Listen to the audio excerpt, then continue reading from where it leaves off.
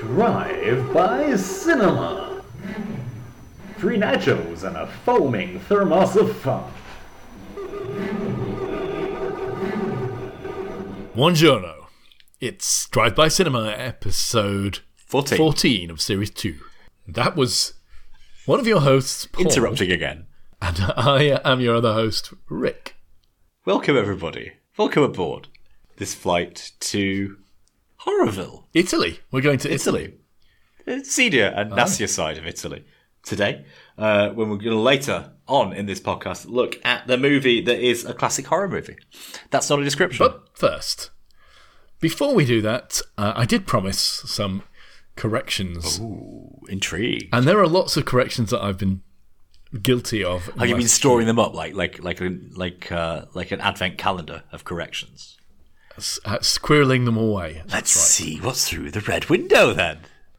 So first of all, I'm fairly certain that on several occasions I described Infinite, the Mark Wahlberg Matrix-style film, As a pile of shit. as that may or may not be accurate, but I did say it was a Netflix production, And it isn't. when in fact it was on Amazon Prime. Whoa. So I apologise to listeners who are confused that their Netflix subscription did not have Infinite on it. Genuine error. Just, there we are. That's a proper boo-boo. It is. It's straightforward. What can I tell you? We just asked him to put the yellow road signs by the roadworks, and he didn't do. Now, the next error, which really was prompted by our listeners on the Discord. So not an unforced error, a forced error. when referring to Sinclair Spectrum microdrives, Yes. I had claimed That there was no disk drive. I claimed there was no spools in it, and it was just a loop of tape. But that's not true. It's also not how 8-track cartridges worked. Ooh. The way they worked is they had one single spool. And I think the loop would then go through the middle of the spool. Stop press. My reliable source Richard has been caught bullshitting. Oh, this puts the whole of our podcast history into doubt now, Richard. No. Those moments where I've taken you as an authority to source on things technological all now have to be, I think, revisited with casting a cynical eye over everything you said.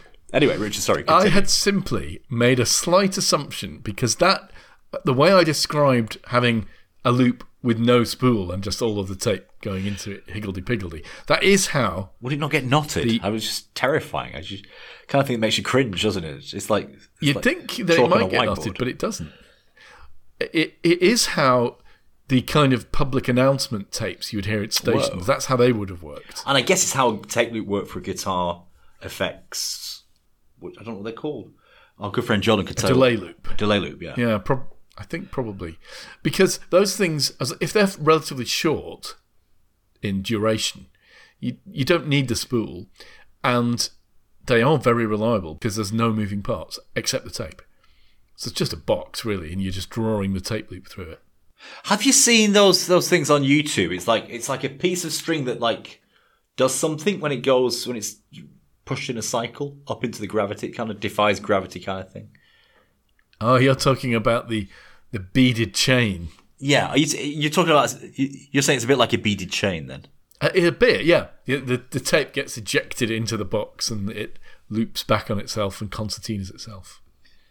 In those systems. However, but you're saying the microdrive in the ZX Spectrum did have a spool mechanism. One spool. Just one spool. But they were really small. So looking it up, they were surprisingly small, those microdrives. And did it have like a bobbin thing to stop the tape coming off the top of the spool? Or was it like in the casing, so when you close the casing, the spool formed itself? Was it that kind of spool? Yes, that's right. Yeah. And this is listener Pete pointed out that they did have a common failure mode, which is that the tape could stretch, and obviously that may make it not read correctly. Microdrives, yeah.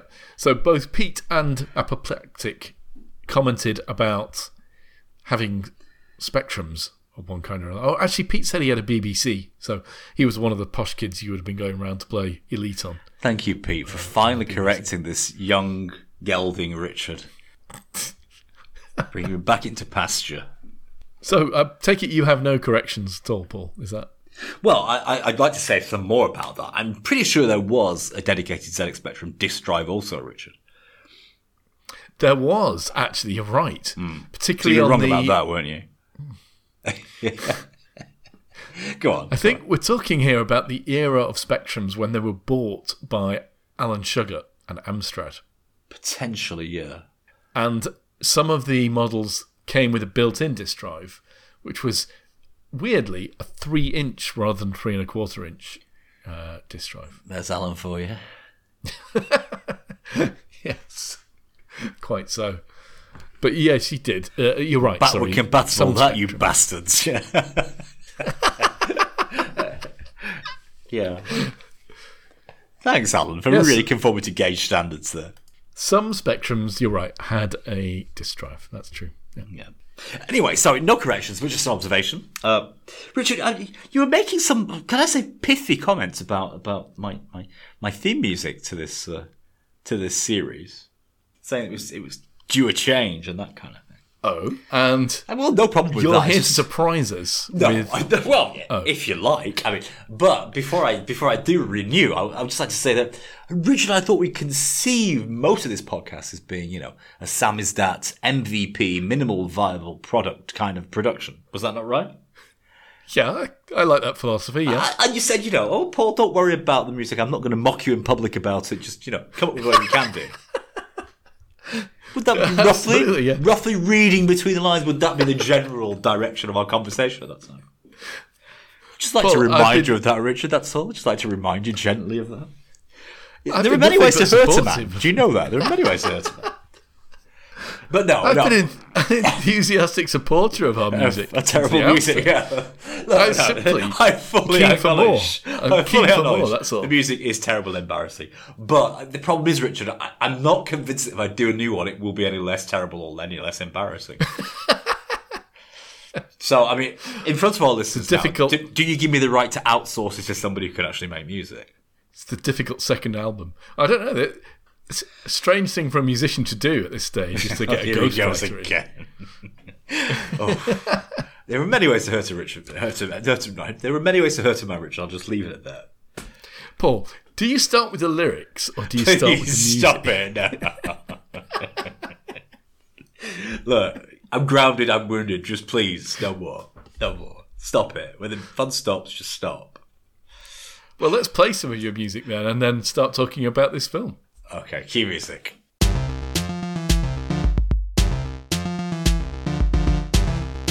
Why is my chair so noisy today? Uh-oh.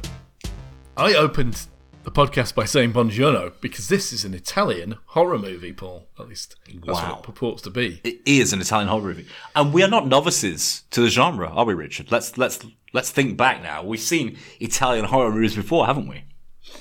Paul, Some famous this ones. podcast is in many ways a training A to watch homage. this movie. A homage to the Italian horror movie genre. Dare we say it? Not just the Races of Italian, not just the Italian spaghetti horror. movies. All horror movies that we've watched contributed to our education that enables you to watch this film. Enlightenedly.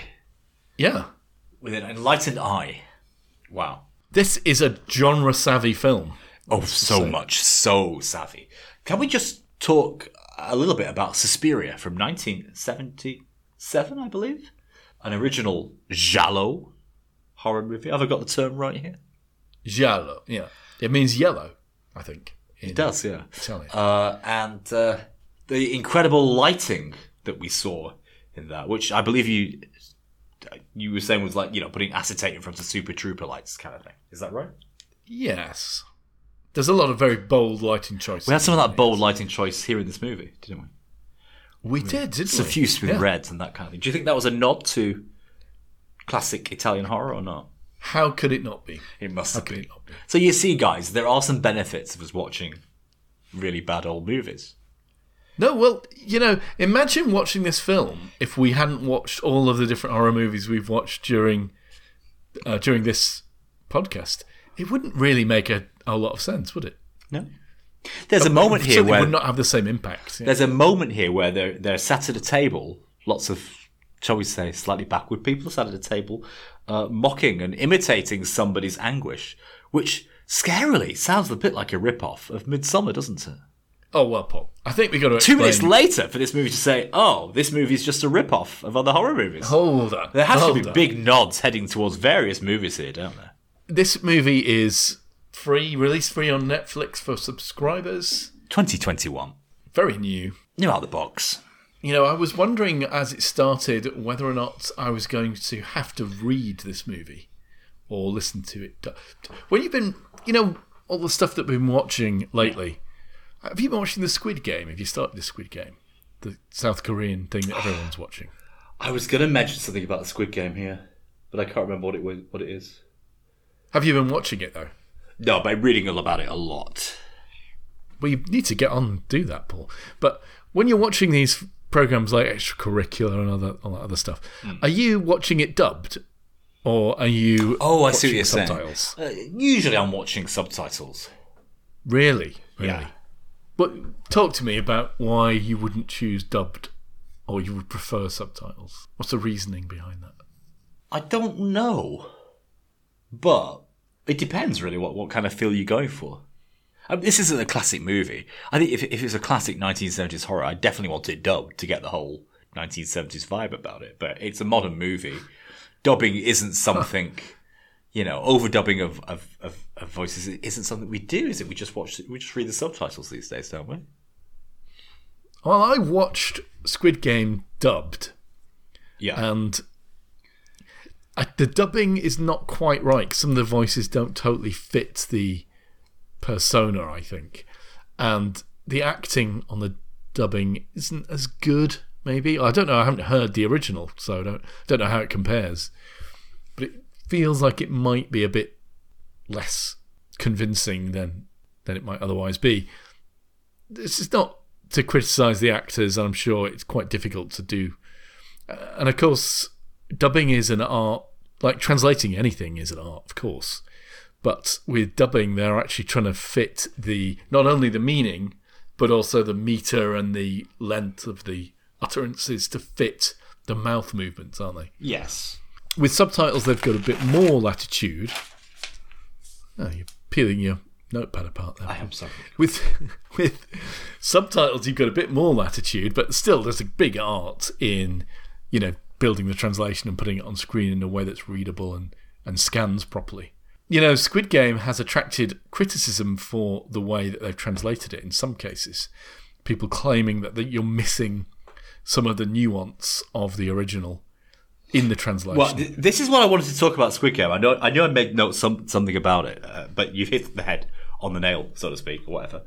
Backwards or forwards, somehow you've come round. Hit the hammer with the nail. I know, but backwards and forwards, somehow you've come around to what I wanted to say. So continue what you're saying, and then I will have something to say about Squid Games. Obviously you don't know what you've missed if you missed it. So, and Squid Game is enjoyable nonetheless. And I'm sure there might be all kinds of cultural nuance that maybe don't translate well, and some of that may be down to poor translation, and some of that may just be about what you know about the culture.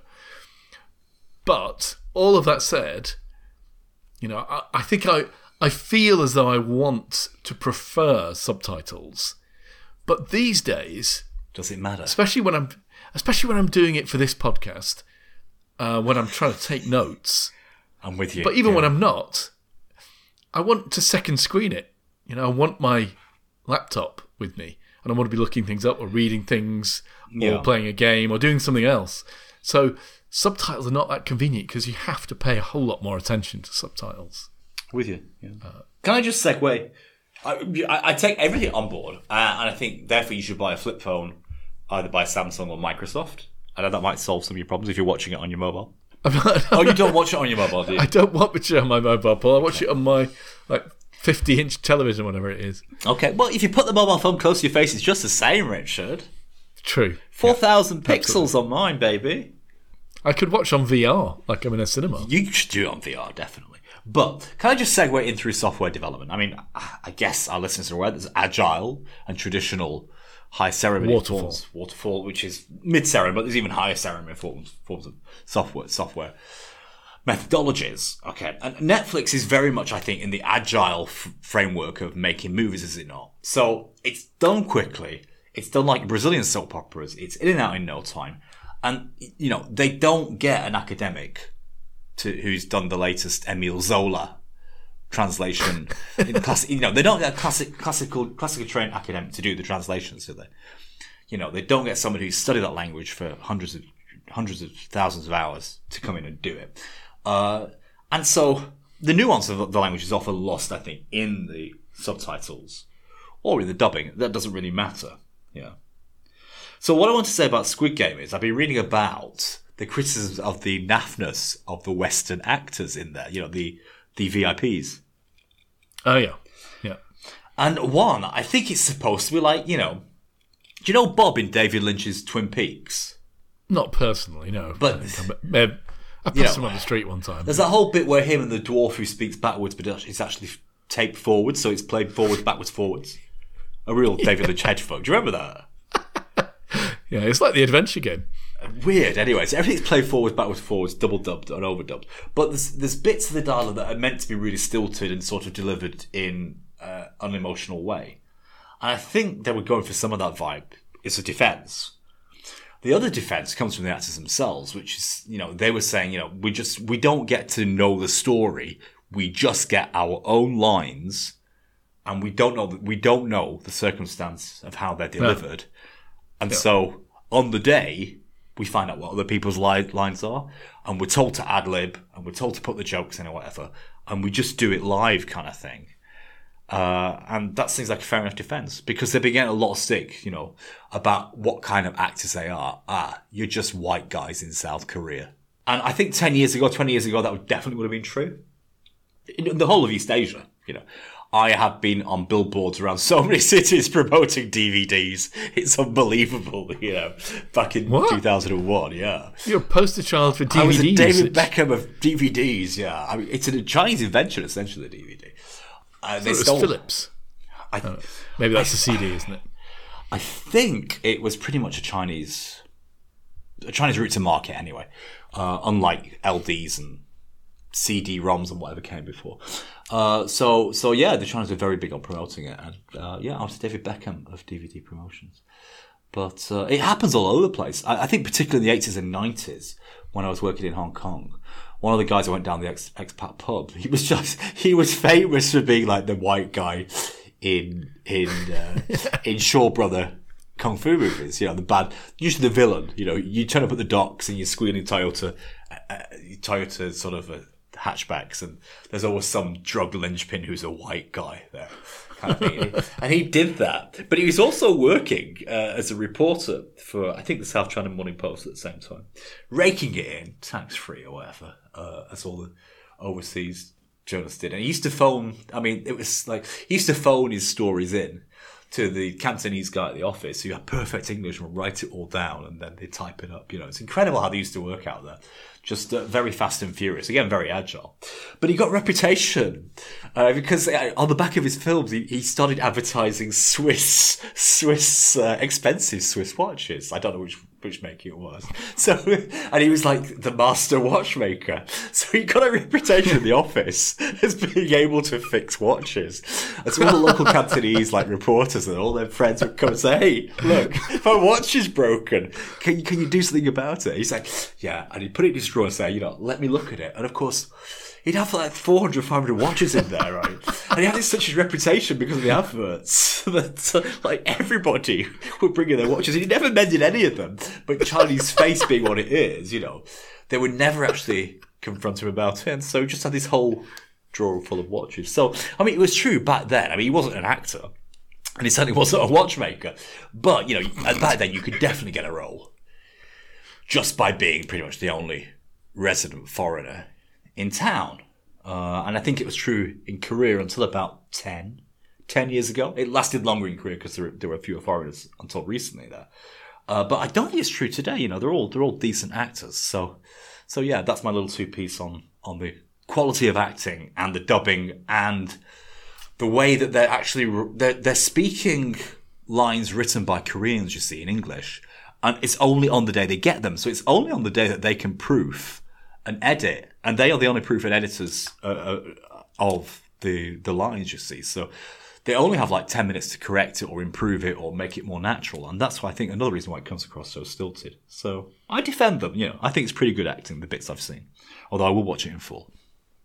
Yeah, maybe you should watch it and make that comment, Paul. Yeah, okay. Yeah, sorry. So, back to our Italian horror movie.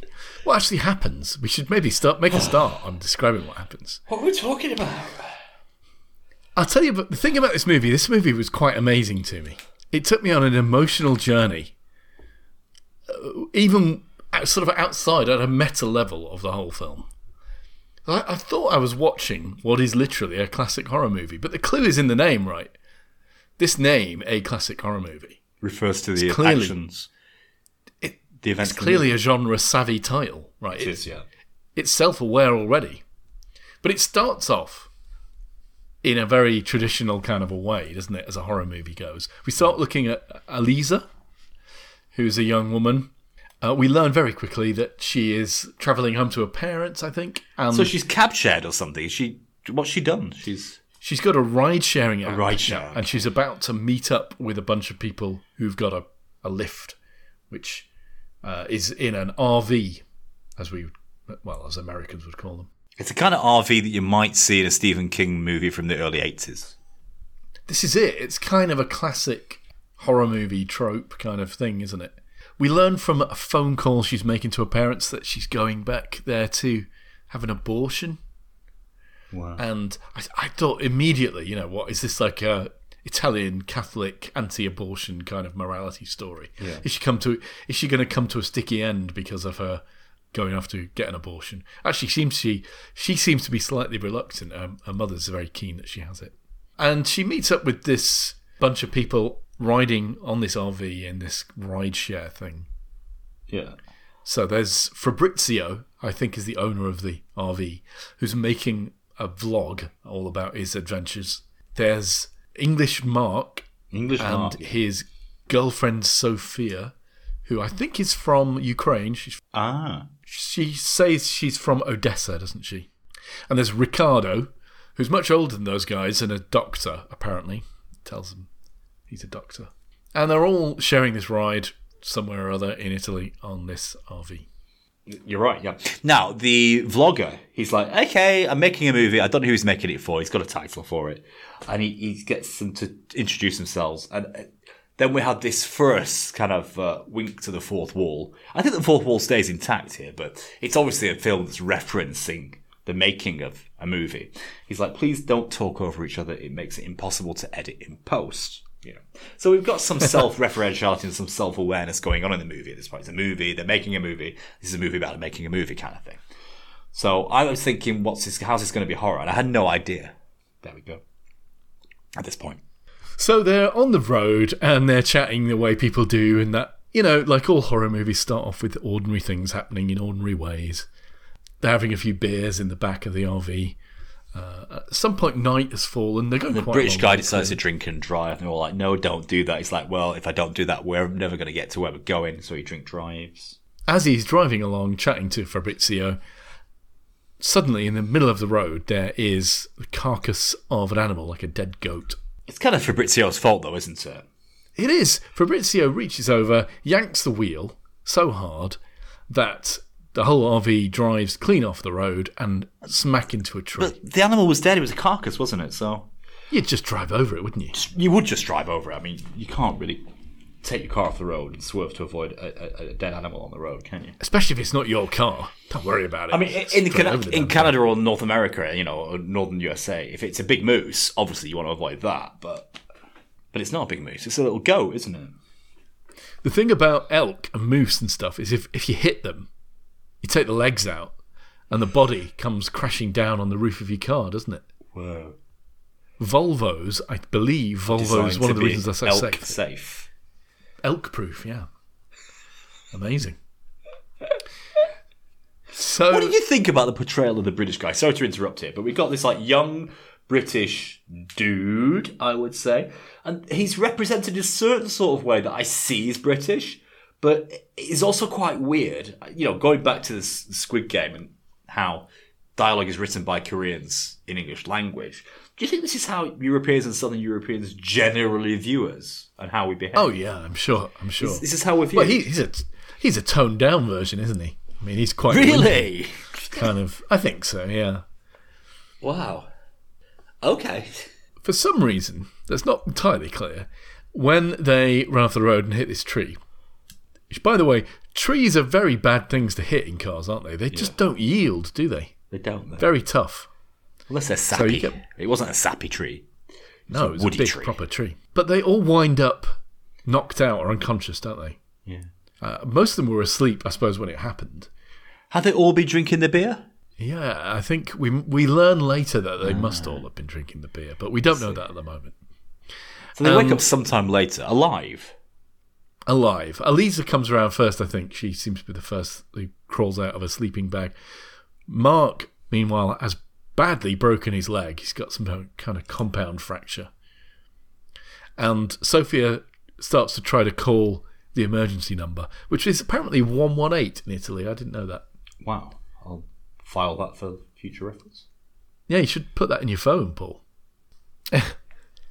So Mark's broken his leg, and obviously that's a concern. But there is a doctor there, so they start splinting it up, I think. But no decapitations, because they're in the middle of a beautiful forest. I thought it was going to be an old Buddhist riddle, do two severed heads in a forest make a squelching sound.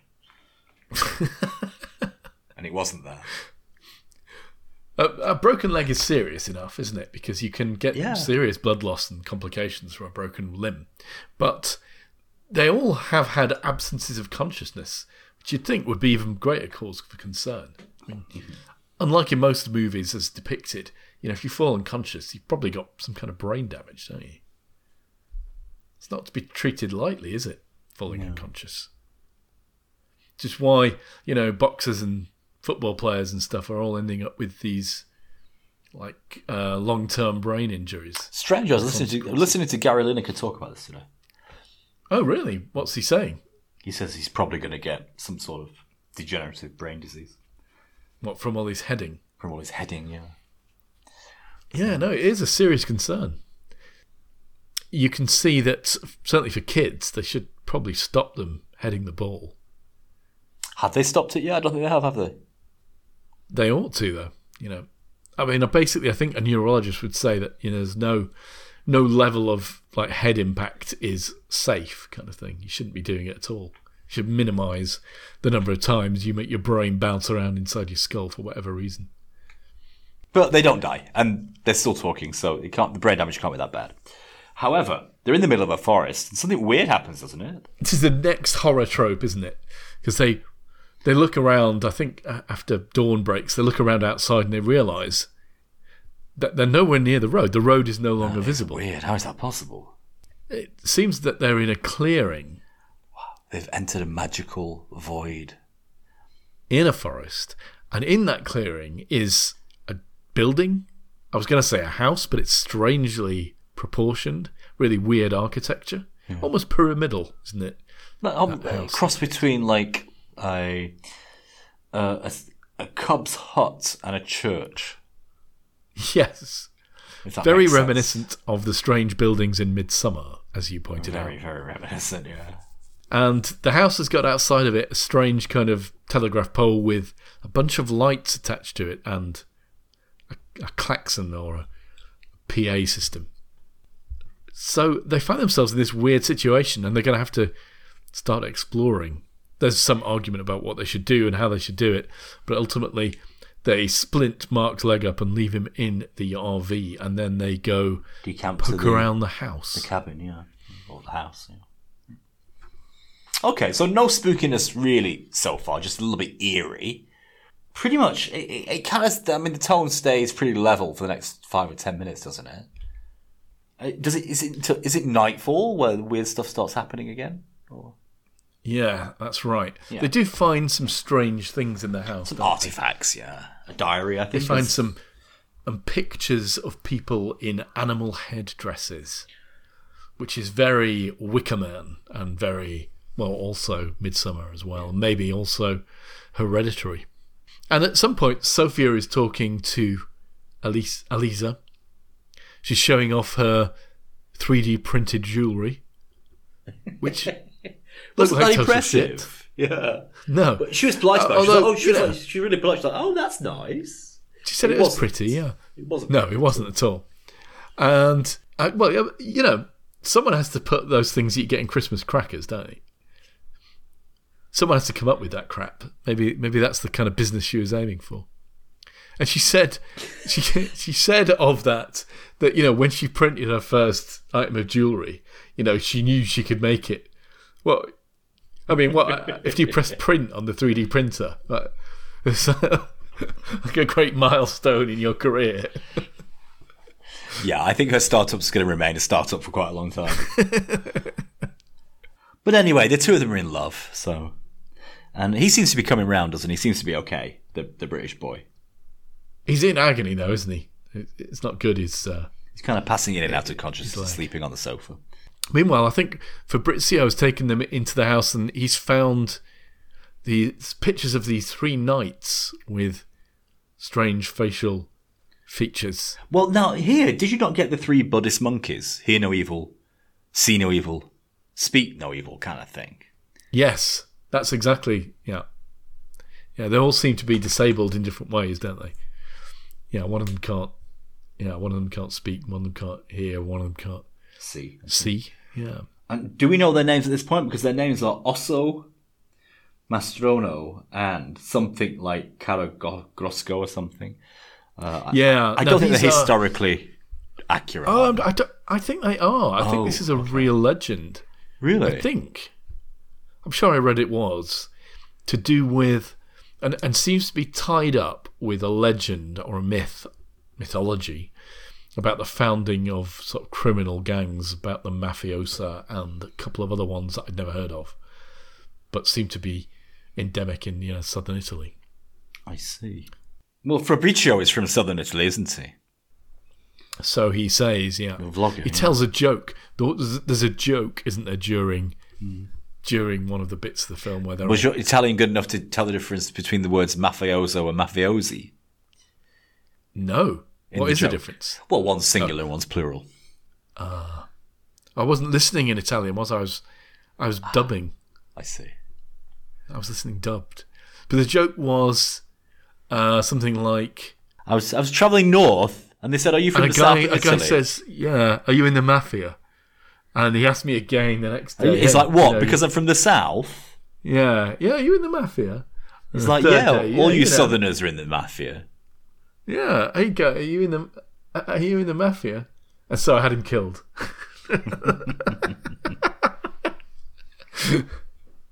So who tells us about the three knights or the 3? I believe Fabrizio and was it Riccardo the doctor? I think they went for a walk in the woods to try and find their way back to the road. Don't they? Yeah, there's 3 kind of mannequins, or what's the word?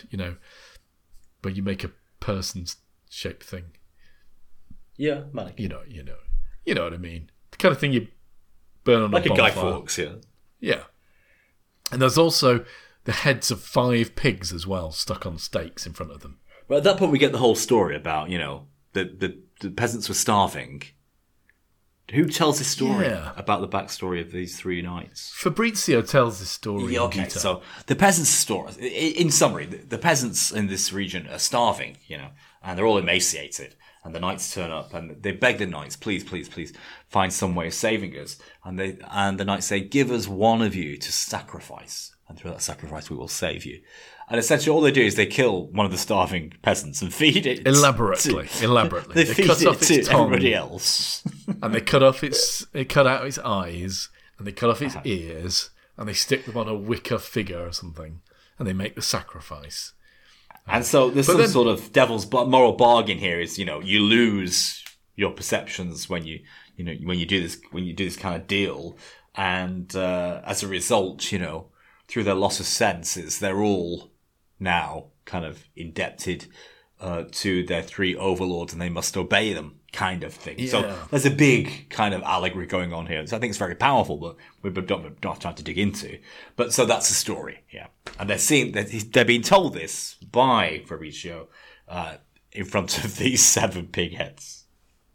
There we go. It's not a very convincing deal, is it? I mean, the deal was sacrifice somebody and we'll feed you food. Mm-hmm. But then there seems to be this strange rider, which is, oh yeah, and by the way, you will become our subjects, you know. Well, I think the idea is, have you lost your senses? You would only agree to this if you lost your senses, so you've lost your senses, so in reality you've lost your senses kind of thing. You know, it's kind of a heavy-handed allegory, isn't it? They've kind of given up on their... And if you've lost your senses, then you're always going to be enthralled to mafia kind of fear and evil, I think. Blah, blah, blah, blah, blah. At roughly this time, Fabrizio seems to be reflecting on the situation they find themselves in. And he actually says the name of the film. He says it's like a classic horror movie. He name checks his own movie. And about this time, right, I'm on this journey with this film all the way through, and I'm thinking, wow, you know, actually, I was starting to think this was very derivative, and they were copying, you know, Midsommar and Hereditary, and it seemed, you know, it seemed very kind of, not just an homage, you know, they're really ripping it off, and it's like they've got no new ideas. But then, you know, he reminds you actually of the name of the film, thinking, oh yeah, actually, maybe that's a knowing wink at the, you know, maybe he's kind of breaking the fourth wall as maybe, yeah, okay, so he knows that they're in a horror movie. Like people never do when they're in horror movies. They never realise that they're in a horror movie, do they? They just think, you know, going down to the basement is a good idea. So it subverts your expectations cleverly. And it carries on doing it, this movie. So I did not expect it to do this. Night falls, or the day breaks, and they go upstairs into the attic and they find a girl in a wicker basket. Is that right? Or has anything happened before then? No. Yeah, no. That's the next major plot event, isn't it? I believe that's right. A little girl, terrified. They're hiding in the attic, aren't they? With the girl in the wicker thing. They believe that she's had her tongue cut out. She certainly doesn't speak to them. Wow. While they're in the attic, they're sort of looking out the window. It's got a big, weird window that you can see out into the clearing. They can see the RV down there. And while they're out there, people wearing animal masks show up at the RV, and they grab Mark from the vehicle. They drag him into the downstairs bit of this house. And they're all peeping through the floorboards. That's right. They're terrified. And Sophia was trying to scream out, but I think Ricardo stops her. And they see Mark ritually sacrificed, so to speak. Yeah, Oh, this is nice, actually. This is gory. It's like Timmy Mallet has gone rogue. Like, he's got this huge mallet, this huge wrecker's mallet, and they just wreck his feet. They just destroy his ankles with his mallet. And then there's some sort of corkscrew kind of Iron Maiden thing they slowly put into his eyes kind of thing. So they torture him and kill him. Now, this all is going to make more sense. This all is going to make more sense as we get further into the end of the film. But again, at this point in time, this all seems a bit weird. Obviously, there's some kind of ritual sacrifice thing going on, you're assuming. Obviously, at this point, we're all kind of cognizant of the fact they're referencing so many movies from The Wicker Man onwards. Yeah. Well, you know, tying this guy up, putting that stick underneath his feet, and then snapping his ankles with that hammer. That's exactly what happens in Misery, isn't it? If you've seen that film. Yes. And there's absolutely no reason for them to do that, because they kill him a few seconds later with, as you say, that kind of Iron Maiden thing. They put a thing on his head and screw these spikes down so they go through his eyes. And it's also a very restrained movie, not at all like the other Italian giallo movies we've seen, where if they'd been filming that, but still, the fascination with eyeballs being tortured. Yeah, but you don't see it in this film. No, it's suggested. You see the spikes and you see them going near to his eye. But if this had been a giallo movie or one of the ones that we'd seen, we would have seen those spikes going into the eye and all of this jelly coming out, right? And it would have taken like 20 minutes, you know, with bright flashing lights as they did it. You know? Small furry tarantulas approaching for no reason, yeah. In this movie, you know, you see what's going to happen, and you see them turning the thing, and you see all his friends watching in the attic above, but you don't see the gore. Very little blood is shown at all. It's very restrained, particularly for an Italian horror movie. And about this time, I was starting to lose a bit of patience. I was thinking, you know, what is this? It's very derivative. It's very weird. I don't get why they're sacrificing him. And the dialogue seemed to be really bad at this point. It's starting to annoy me now. I'm angry with this film, almost physically. And the dialogue that got me really pissed off for some reason was they were really upset that the doctor hadn't gone to help, and it in fact stopped Sophia from screaming out. And he says, "I'm a doctor. I cure sick people. I don't rescue them." Well, he makes a fair point. It's not in his contract, is it, to rescue people? It's just a strange thing to say. And then they get this girl out of the wicker thing, and Elisa has, for some reason, brought some children's-sized shoes in a bag so she can give them to this girl. And they start going through the undergrowth, and the doctor's got a tire iron or something, and he's bashing undergrowth away. I don't know why. But at some point, the girl, I think she writes, they found a load of cars that are abandoned. That's right, yeah. Which is, again, that's straight out of another horror movie. I think it's an Australian one. There's some like backpackers or something visiting Uluru or some other, somewhere in the outback. This guy captures them, and they wind up in this place where there's loads of these abandoned cars. In fact, I think there are several horror movies that do the same thing, where you see all these abandoned cars and realise you're like the 20th group of people that they're preying on. It might be what are the Leatherface movies? Oh, good point. I think they do a similar thing. But yeah, they're seeing all these abandoned vehicles that seem to be from the same kind of trick perpetrated on different people. And this girl seems to be sitting in the car she maybe came in. She finds a notepad and she writes down, she can now write messages. And she writes one to Elisa saying, "It's not a forest." She shows it to Elisa and the music goes dun. That's really meaningful. What is it then? But then, of course, they leave this place, they carry on walking, hoping to get to the road, and they come back to the same clearing. Dun, dun, dun. Like they've walked in a giant circle. I have to admit, this point in the movie, or this section, or this time period of the movie, did drag a bit. To the extent that I lost focus. I mean, it was lots of wandering. Because there's lots of wandering in forest environments, wasn't it? It wasn't really clear what the tension was about and where it was going. But well, this is Blair Witch. This is pure Blair Witch. They wander around the forest, they come back, and it's the same place, and they've come in a big circle, and they're all upset and dishevelled and distressed about it. And then one of them says, "Oh, maybe I'm in a coma and this is a nightmare." And again, I'm thinking of another big trope of movies, of course. Yeah, maybe this is all in their imagination. That's the only thing that would make sense. That's also extremely cheap. Again, I was just getting more and more annoyed. Should we get to the denouement or not? So, how does it happen? Well, just a long story short, the three of them just disappear and killed, aren't they? The doctor and the girl who does 3D printing. Is it two of them or three of them? And they all wind up tied up in a grand ceremony. All of these villagers or something arrive with animal headdresses on. They're having a kind of black mass. The girl is back in the wicker thing, about to be sacrificed, you assume. For some reason, there's a Pegasus there. I mean, like a horse they put wings on. I don't know why. None of it makes any sense. And it's all like grandstanding and derivative. And meanwhile, Fabrizio and Elisa are back in the house. He's grabbed her and gone back in the house.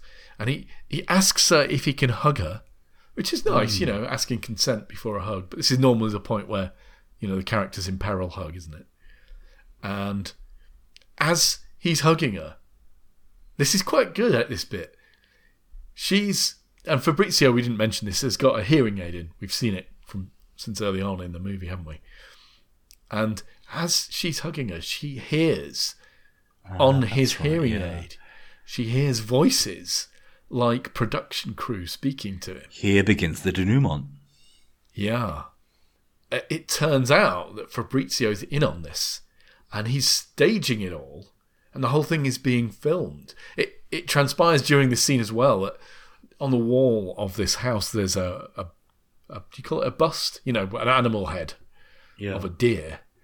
And I think you'd seen it earlier on as well. It's got these very vivid eyes looking out. And it turns out that those eyes are cameras, and they're part of the hidden camera setup filming this sort of quasi-reality staged horror movie. Paul, you need to explain the rest of the movie to me now. Well, so this is the beginning of the denouement. She realises in a flash that this is essentially a film set, a very elaborate and extended one in the middle of a forest. But I mean, for me at this point, I wasn't entirely convinced, because at this point, you know, if you grab the earpiece and think this is just a film, you know, some sort of macabre stuff film set, you therefore have a glimmer of a hope that maybe it was all, the deaths were all faked. Yeah. Yes. But she never really entertains that idea. She's fairly certain that everybody's still dead. And in fact, they are still dead. Yes. So for me, that moment wasn't entirely convincing. I think, you know, in all this danger, it should have been a candid camera moment, right? You'd really want it to be true that actually, it's just candid camera. It's all just a complete joke. Everybody's still alive. And I think that's a real mistake, because that would be, I think, anybody in this situation, anybody not thinking, thinking this is not real. This is, you know, completely made up. I think you grasp for the hope that actually it was entirely benevolent also. But is she not simply incredibly confused, like I was? Yeah, I guess she is confused, yeah. What is the motivation behind Fabrizio and his...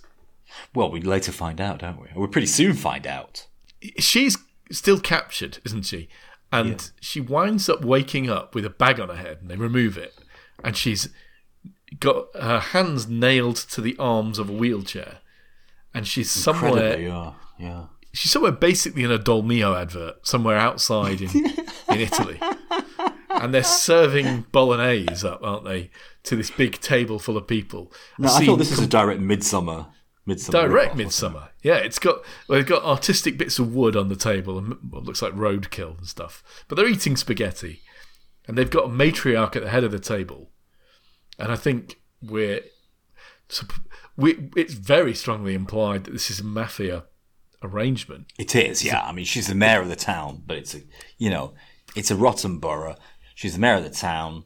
The police turn up in a little Fiat Piano. She thinks she's saved, but she isn't, because they're in the pocket of the mafia. So yeah, I mean, she's in the pocket of the mafia, and she's mayor and mafia head, essentially, I guess, in this little neck of the woods. And so it's kind of like the worst of all nightmares, isn't it, really? She's in a snuff movie that's a real snuff movie, and being made by people that are literally the law and above the law at the same time. And this is weird, disabled cabal of people with no eyes and no ears and no mouths eating at a table with her. And it's kind of obvious that she's about to become the next meal kind of thing, isn't it? So, I mean, I don't know how you get out of that situation, but somehow she does. Well, she winds up in, after this section, she winds up in a trailer, I think, doesn't she? Or a house or something, near a trailer. There's a collection of, like, production vehicles, isn't there? I think, where there's costumes and stuff. And everyone doesn't seem to be there. But she escapes by pulling her hands off the nails. Yeah, she rips her hands off the nails. At this point, we've had an exposition by the mafia boss saying, you know, times the mafia aren't so good anymore. We wouldn't. Mafia isn't what it used to be. We must all learn to adapt. You know, so they're making money by. I think we've visited this idea 2 or 3 times now, making real snuff movies for the interwebs kind of thing, or maybe for very. Is that what they're doing? Rich clients, yeah. I think that's all the reference is. Like, we can't make money the traditional way. This is how we. I wouldn't normally do this, but this is what we've got to do these days. That's how I took it. Were they making horror movies to rehabilitate the public image of the mafia? Is that what they're trying to do? Are they trying to build this mythology around the mafia to help strike fear into people's... Could be. But also to make money, I think. That's not the thing. I wasn't entirely clear about this bit, which is a shame, because in a way it's the big payoff. Anyway, she escapes with her hands dripping off her wrists and hides under the open window of the trailer in which Fabrizio, and we now learn the child actor who's been playing the girl with no tongue, are having a good old rollicking argument in the middle of. Is she supposed to be a child, or is the She's a dwarf that looks like a child. Yeah. And she's had a piece in her mouth that makes it look like her tongue's cut off. she keeps having to take it out so she can remonstrate with Fabrizio. Anyway, they're having a right old ding-dong. I don't know about what exactly. But conveniently, in the middle of the ding-dong, important information is conveyed to our heroine. Yes, and she has found some firearms outside, right? And she finds a shotgun. And she opens the door to the trailer and shoots the girl, or the young woman, and cripples Fabrizio. Kneecaps Fabrizio. Then she turns the camera on Fabrizio and, in a final irony, records his end. Yeah. And there we are. That's pretty much it. Then she stumbles out of the wood and lands on a beach, where everybody takes selfies, or everybody takes footage of her as she jumps in the water. That's right. She jumps in the water and washes the blood Weird, off. trippy ending, yeah. And again, she's being filmed again.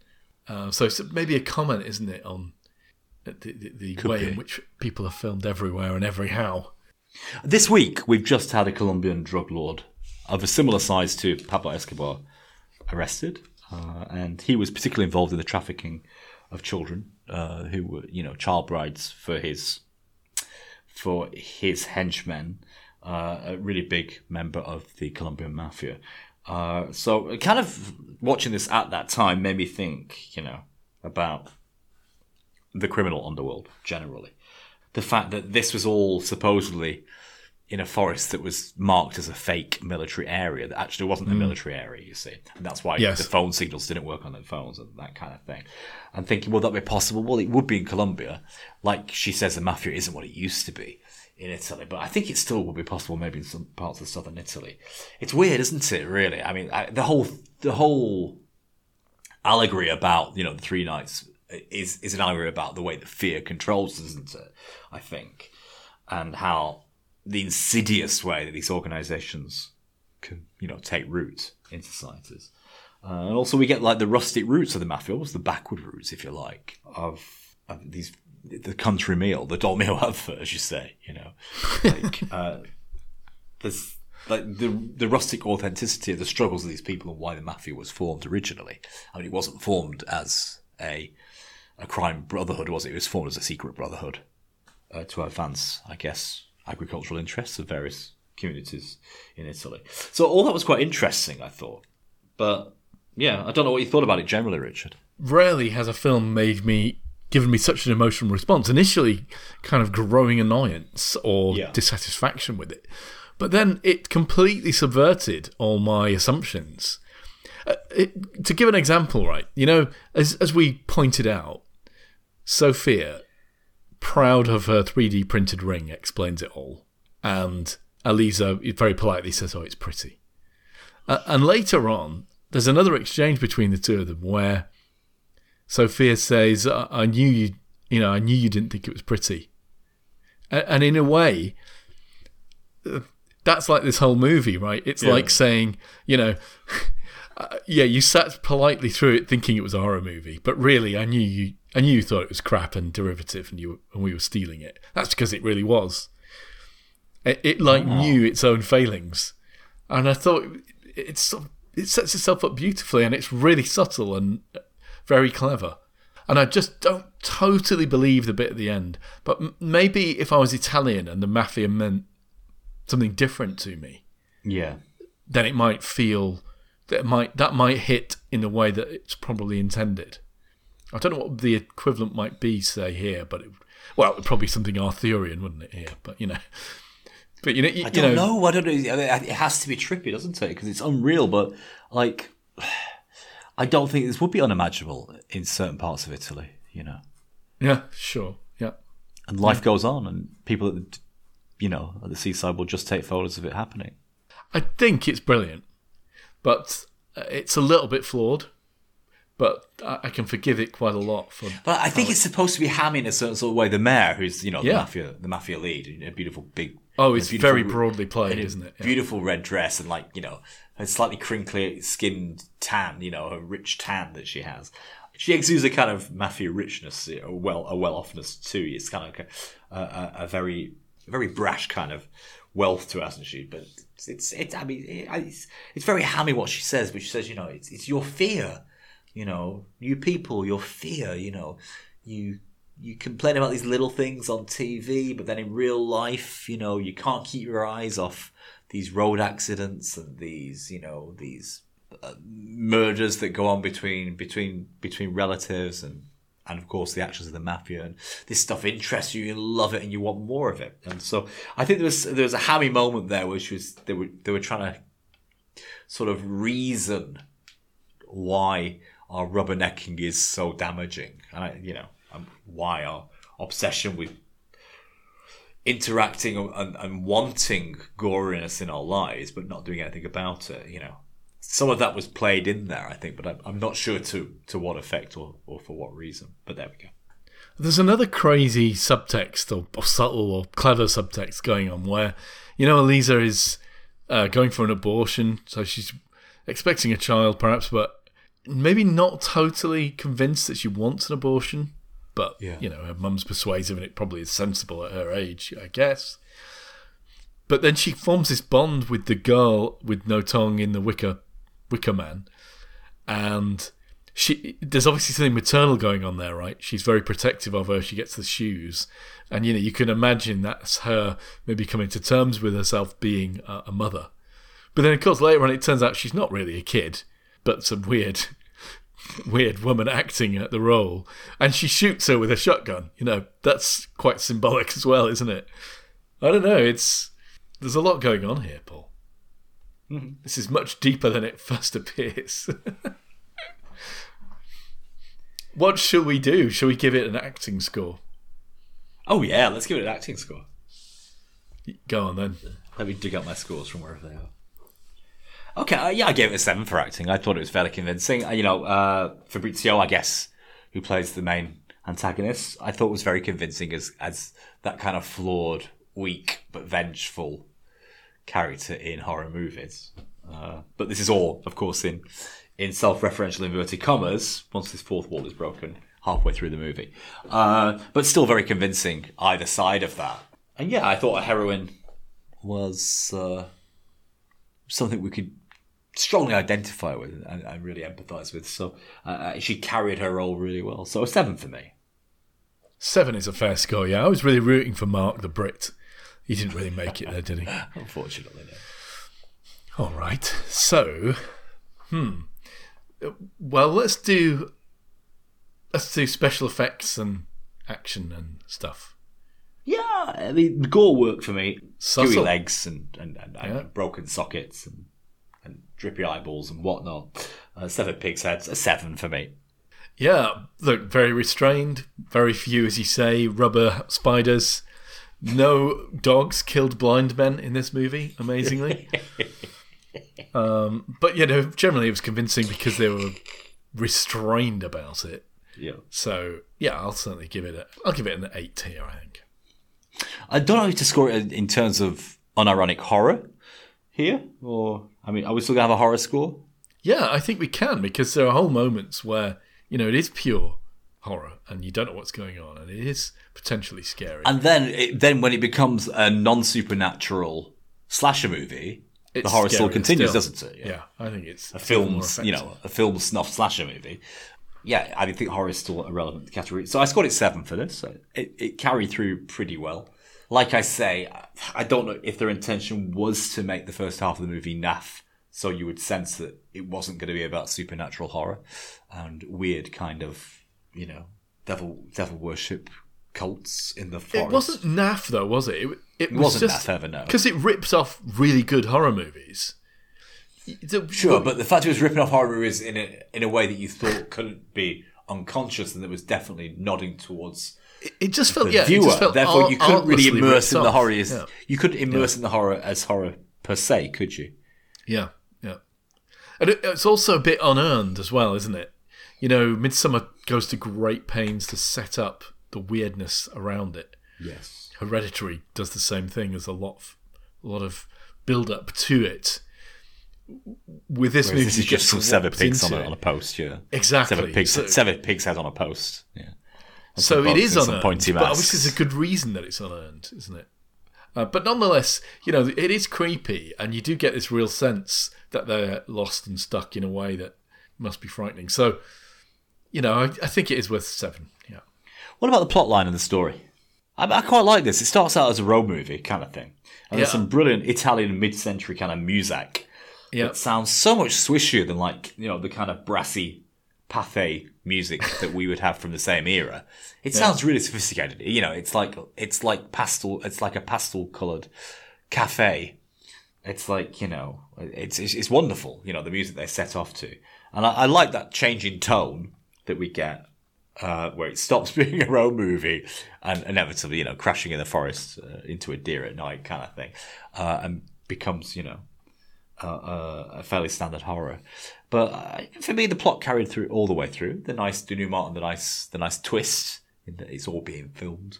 It's just a snuff movie, carried through convincingly. And you could imagine that it would be possible in an enclosed kind of Big Brother arena to be able to do this. So yeah, I like the story. I'm going to give it a 7. I think that it's, as I say, I think it's really clever. Maybe I'm just bamboozled by it in some way. No, it is clever, yeah. Notwithstanding that I wasn't completely persuaded by the motivations of the whole end, sort of last act. Still, the way it played with my understanding and expectations for it, I've got to give it huge credit for. So I'm going to give it an 8, maybe even a 9. Whoa. Okay. So Richard, unconvinced, but finally comes out down on the side of this movie and its scripting. Final score, Richard, what would you put this at? It's difficult, isn't it? If you were going into this movie hoping for a normal horror, which is what it starts out with, you're going to find yourself a bit disappointed at some stage. But it did drag in some places. But it did drag, yeah. I think it's worth a good 7. I'm going to score it 7.5. I think the sum of its parts is slightly greater than its parts. So yeah, 7.5 for me. It is a recommend, and it's free on Netflix. So why not? It's definitely not a waste of time. Yeah, why the hell not? Let's get on with it. A recommend. Crikey blimey. Hey, well, next week, Paul. I've got 2 choices for you, Richard. Let's not waste any time here. A film from 1951, 70 years old today. Can you believe that? Which is The Man in the White Suit, starring Alec Guinness. That's your first choice, Richard. And the second choice is The Cabinet in the Woods. It's from 2011, but it is available free on Netflix. I think you mean that's Cabin in the Woods, don't you? I can't read my own writing. I'm sorry. Let me scratch that down again. Okay. The Cabin in the Woods, 2011 from Netflix. Wow. Look, the movie we've just watched deconstructs the horror genre in a cool, almost completely, postmodern-y way. And Cabin in the Woods does a similar thing, I think. Oh. So I think it would be interesting natural choice to watch Cabin in the Woods after this. Let's do that. Okay, so Cabin in the Woods. Cabin in the Woods. I'm sorry. The lumberjack. So next week, also the cabinet maker. Cabinets. He chops the trees and he makes the cabinets from the trees. Using no nails, just old-fashioned Japanese wood joints. Okay, yes. So not The Cabinet in the Woods. So that would be a fascinating documentary. Uh-huh. Yeah. The man who takes cabinet making completely upstream, chops his own wood, and makes his own cabinets in the woods. Are you a wood stain or a varnish man? That's the question. Oh, definitely a varnisher. But it's not The Cabinet. It is The Cabin in the Woods, 2011, on Netflix. Join us next time. Episode number 15? Can it be? It can be. Where we won't be looking at a man in a white suit. Thankfully. Until then. See you next time. Bye-bye.